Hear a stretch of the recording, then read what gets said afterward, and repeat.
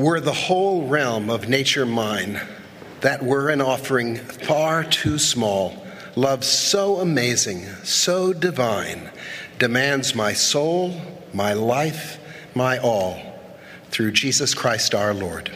Amen.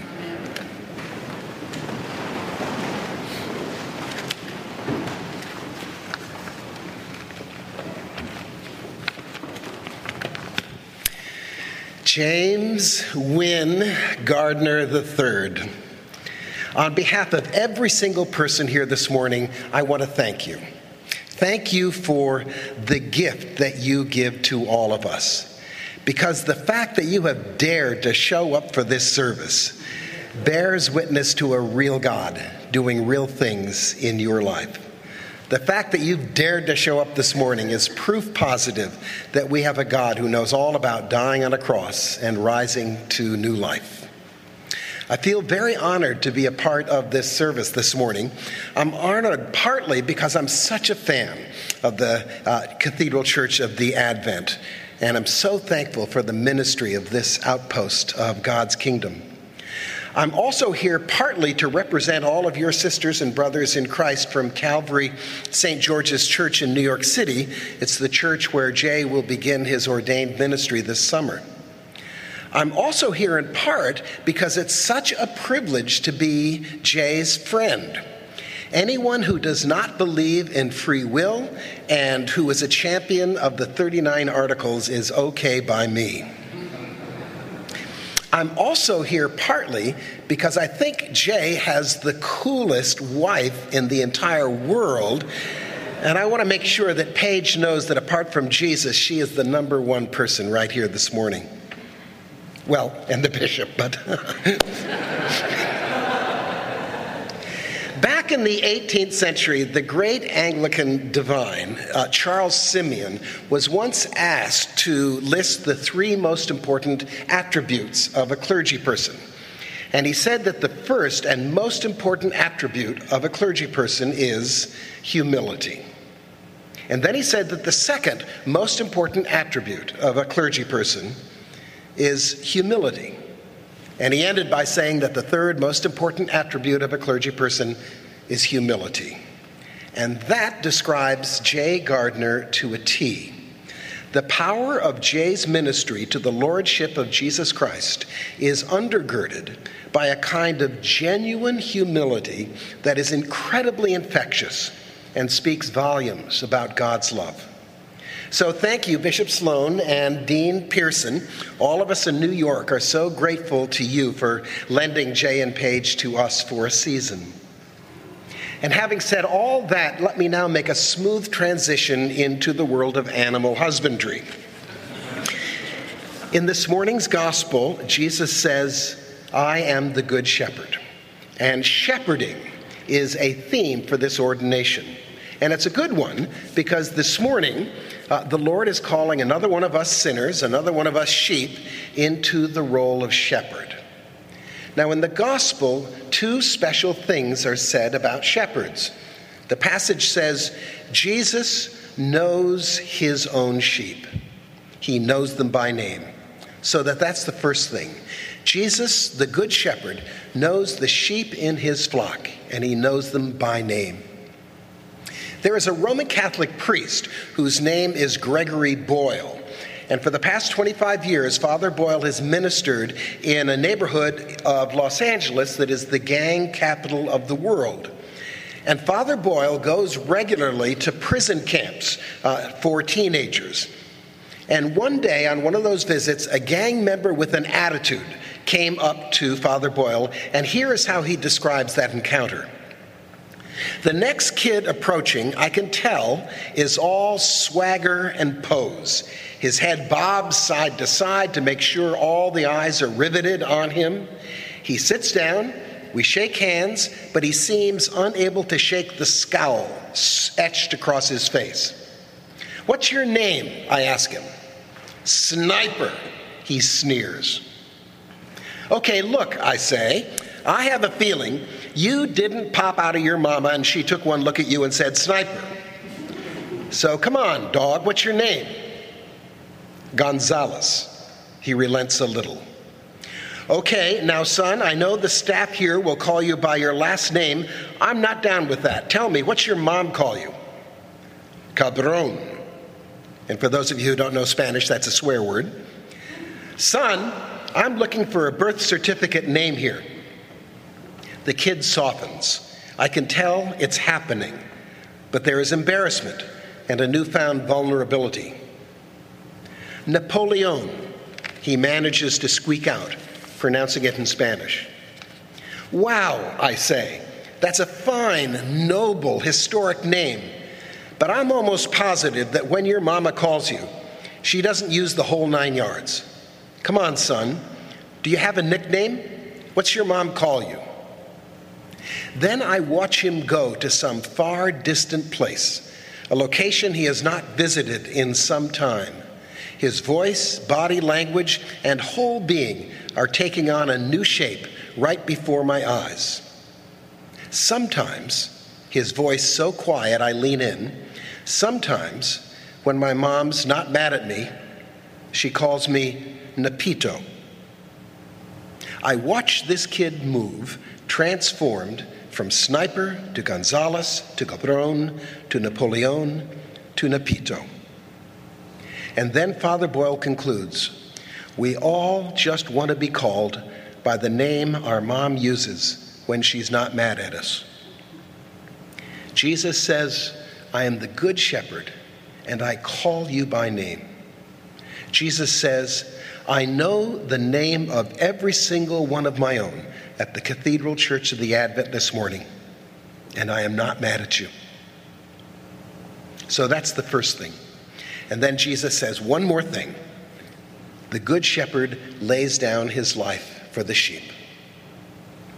There's a story about a shepherd who lived in Spain. He was one of those tough Basque shepherds that lives in the mountains between Spain and France.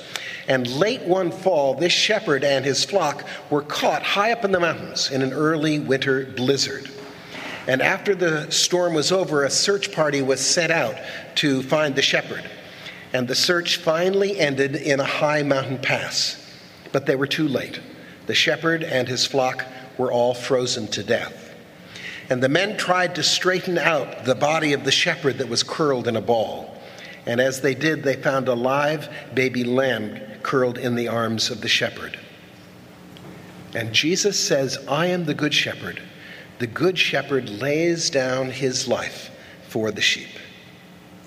It's this shepherd God who knows Jay's name and who has laid down his life for Jay on the cross, who is calling him to this new ministry this morning. And he's calling him in the exact same way that he called those very first disciples. Just think for a second about that very first ordination.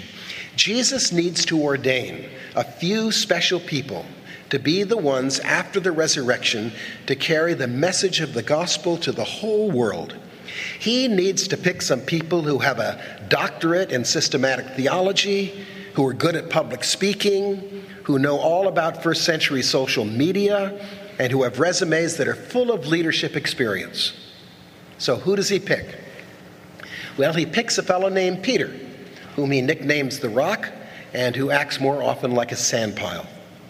He picks two fellows who are terrorists, so wild that he nicknames them the Sons of Thunder. He picks a dishonest tax collector named Matthew. He picks a sinful woman named Mary Magdalene. The Bible doesn't say how she sins, but let your imagination go. He picks a shy, introverted little Casper milquetoast named Andrew. He picks a woman named Martha, who always looks on the dark side of things, the glass half empty. And he picks a fat little man named Zacchaeus, who makes a living receiving kickbacks. And finally, there's that close-minded fellow named Thomas. These are the wayward sheep that are handpicked by Jesus to change the world. And what is it that makes those first disciples acceptable? It's not finally their own qualifications or how they did on the GOEs. They are called by Jesus simply because he loves them, and because he has proven that love by bearing the weight of their brokenness on his own shoulders on the cross. and because he knows what they may become in the power of his love. That's how Jay is called this morning. Because Jay's life has been claimed by the one who died for him on the cross, and because Jay's heart has been captured by the one who's conquered death, and because Jay's spirit has been taken over by the one who moves us from law to grace, from judgment to mercy, from condemnation to forgiveness. Because of all that, Jay begins a new adventure of faith this morning. And all of us here have the privilege of traveling with him into this adventure. So I want to close with one last little picture of this love of our shepherd God that's offered to Jay and to all of us this morning. There's a priest named Michael Hines who is a professor of theology at Boston College. My bishop in Western Massachusetts had him as a professor when he was at seminary. Michael is a gifted, popular speaker and preacher, and he's invited to speak and give lectures and sermons all over the country. Some years ago, Michael's mother began to descend into Alzheimer's. And several years ago, when his mother went into a nursing facility for people with Alzheimer's, Michael stopped accepting invitations to speak and to preach. And instead, he had dinner and spent the evening with his mother every single night. After dinner, he would turn on the television. They'd watch a game show together. Then he'd kiss his mom goodnight and go home. And through it all, his mother would never say a single word. Michael's mom died 3 years ago. And when my bishop called up Michael to offer his condolences, Michael told him of something that happened about 2 years before his mom died, when the Alzheimer's was progressing rapidly. At the end of one of those evening visits, Michael turned to his mother and he said, "Do you know who I am? Do you know my name?" And his mother sat silently for a long time. Michael could see that she was thinking as hard as she could, trying to remember. And finally, she looked up at Michael and she said, "I don't know your name. I don't know who you are, but I know that you love me." As Jay begins a new ministry this morning, and as you and I are here with him, the only thing that we can finally count on and fully count on is that we are loved by our shepherd God, and that is enough. So may we simply lean back and entrust ourselves to that love that will not let us go. May you and I know today how much Jesus, the Good Shepherd, knows us by name and is not mad at us. May you and I know today how much the Good Shepherd has laid down his life for us on the cross. And as for you, Jay, James Wynn Gardner III, you are stuck not only with our shepherd God loving you 100%, but with all of us as well, loving you the best we can. And from this moment on, through thick and thin, may you remember, as C.S. Lewis puts it, that joy is the serious business of heaven. Our shepherd God has brought you thus far. And as St. Paul puts it, we're 100% sure that he who began a good work in you will bring it to completion at the day of Jesus Christ.